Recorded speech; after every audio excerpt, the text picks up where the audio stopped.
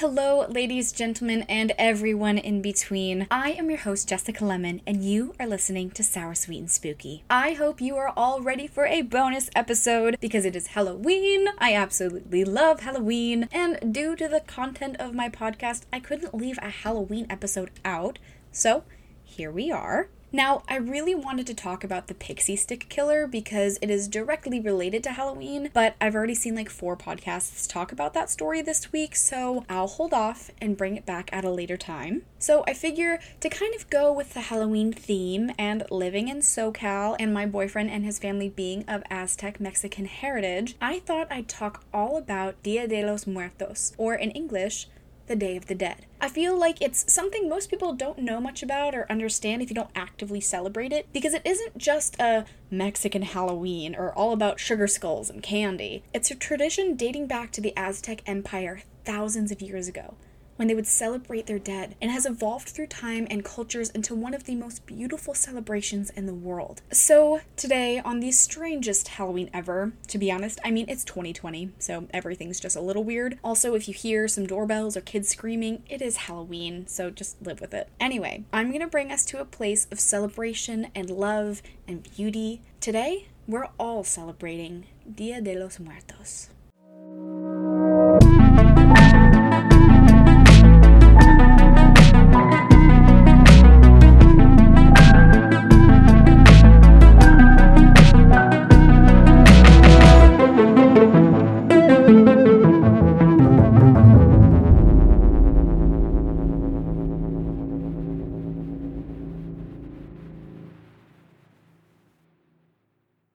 Dia de los Muertos originated thousands of years ago in what is now Mexico and Central America by the Aztec, Toltec, and the Nahua people. They believed that mourning the dead was disrespectful. Passing away was just a normal part of your existence, and your spirit would always be remembered by your loved ones. And on Dia de los Muertos, you could come back and be with your family again, just for a little while. Today, Dia de los Muertos is a bit of a mix of ancient practices and old Catholic traditions brought to the Americas from the Spanish conquistadors, because November 1st and 2nd are also known as All Saints' Day and All Souls' Day. Each day is used to celebrate different people depending on when or how they passed away. Traditionally, October 28th is for people who passed in an accident or unexpectedly. The 29th, ones who have drowned. The 30th, for those who have been forgotten or for those who no longer have family to celebrate them. The 31st, to celebrate the lives of the unborn. Then November 1st is to celebrate the life of children who have passed, and November 2nd to celebrate adults. There are so many traditions celebrated by families today, and all are to remember the happiness that person shared, the love they brought to their family. Somebody just screamed, "You got candy!"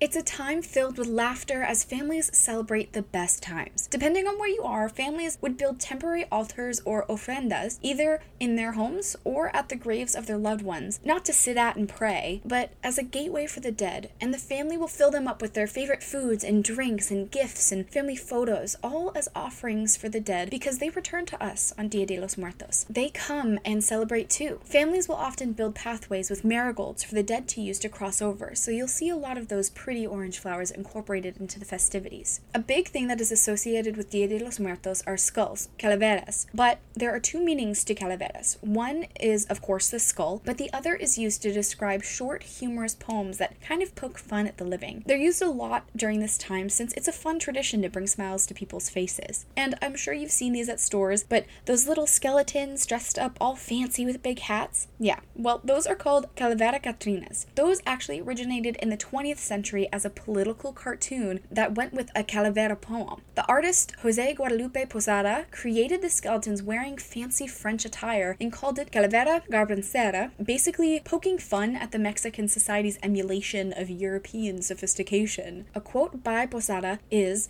"Todos somos calaveras," or "we are all skeletons," which to him meant that underneath all our man-made trappings, like our skin and flesh and stuff, we essentially are all the same. In 1947, another artist, Diego Rivera, features Posada's skeleton in one of his murals, and it had the skeleton bust wearing a large feminine hat, and he called it Catrina, slang for the rich. And today, the Calavera Catrina, or elegant skull, is Dia de los Muertos' most popular symbol. A common offering is pan de muerto, or bread of the dead. It's usually a sweetbread and is decorated with little bones and skull-shaped pieces of dough. Another one you see everywhere are sugar skulls, which were actually brought over from Italy as sugar art and is just sugar molded into skulls and painted with bright colors. And they can be really simple or very complex. Some common drinks are pulque, which is a sweet fermented beverage made from agave sap, atole, which is a thin, warm porridge made from corn flour, and my favorite, some hot chocolate.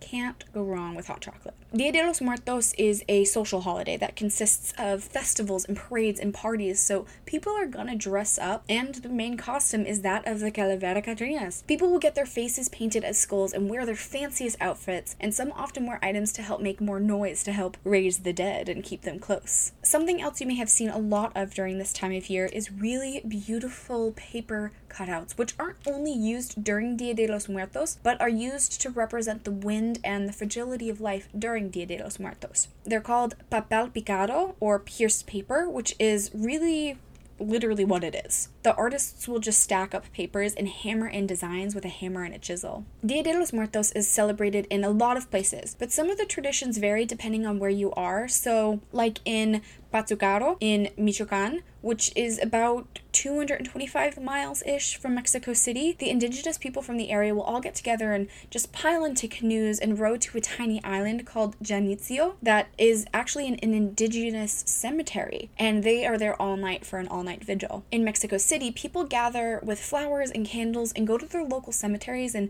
clean them up and just decorate the graves of their loved ones. In Tuxtepec, part of Oaxaca, the people are known for creating these intricate and stunning artworks from sawdust, flower petals, rice, pine needles, and other little things. Like, they spend days on them, and there's a contest that's held on Dia de los Muertos. In Aguascalientes, which is about 140 miles from Guadalajara, is actually where Juan Guadalupe Posada was born. They celebrate Dia de los Muertos for like a week, and they just end it in this huge parade. So different areas have different celebrations, but they all carry on the memories of loved ones that have passed away. Some other fun traditions are some of the dances. One that I think is adorable, called La Danza de los Viejitos, or the Dance of the Little Old Men, and is where little boys or teenagers dress up as old men, walk around all crouched over, but then suddenly jump into a super energetic dance, and I just think that's super fun. So yeah, there's so much more to Dia de los Muertos than some skulls and flowers.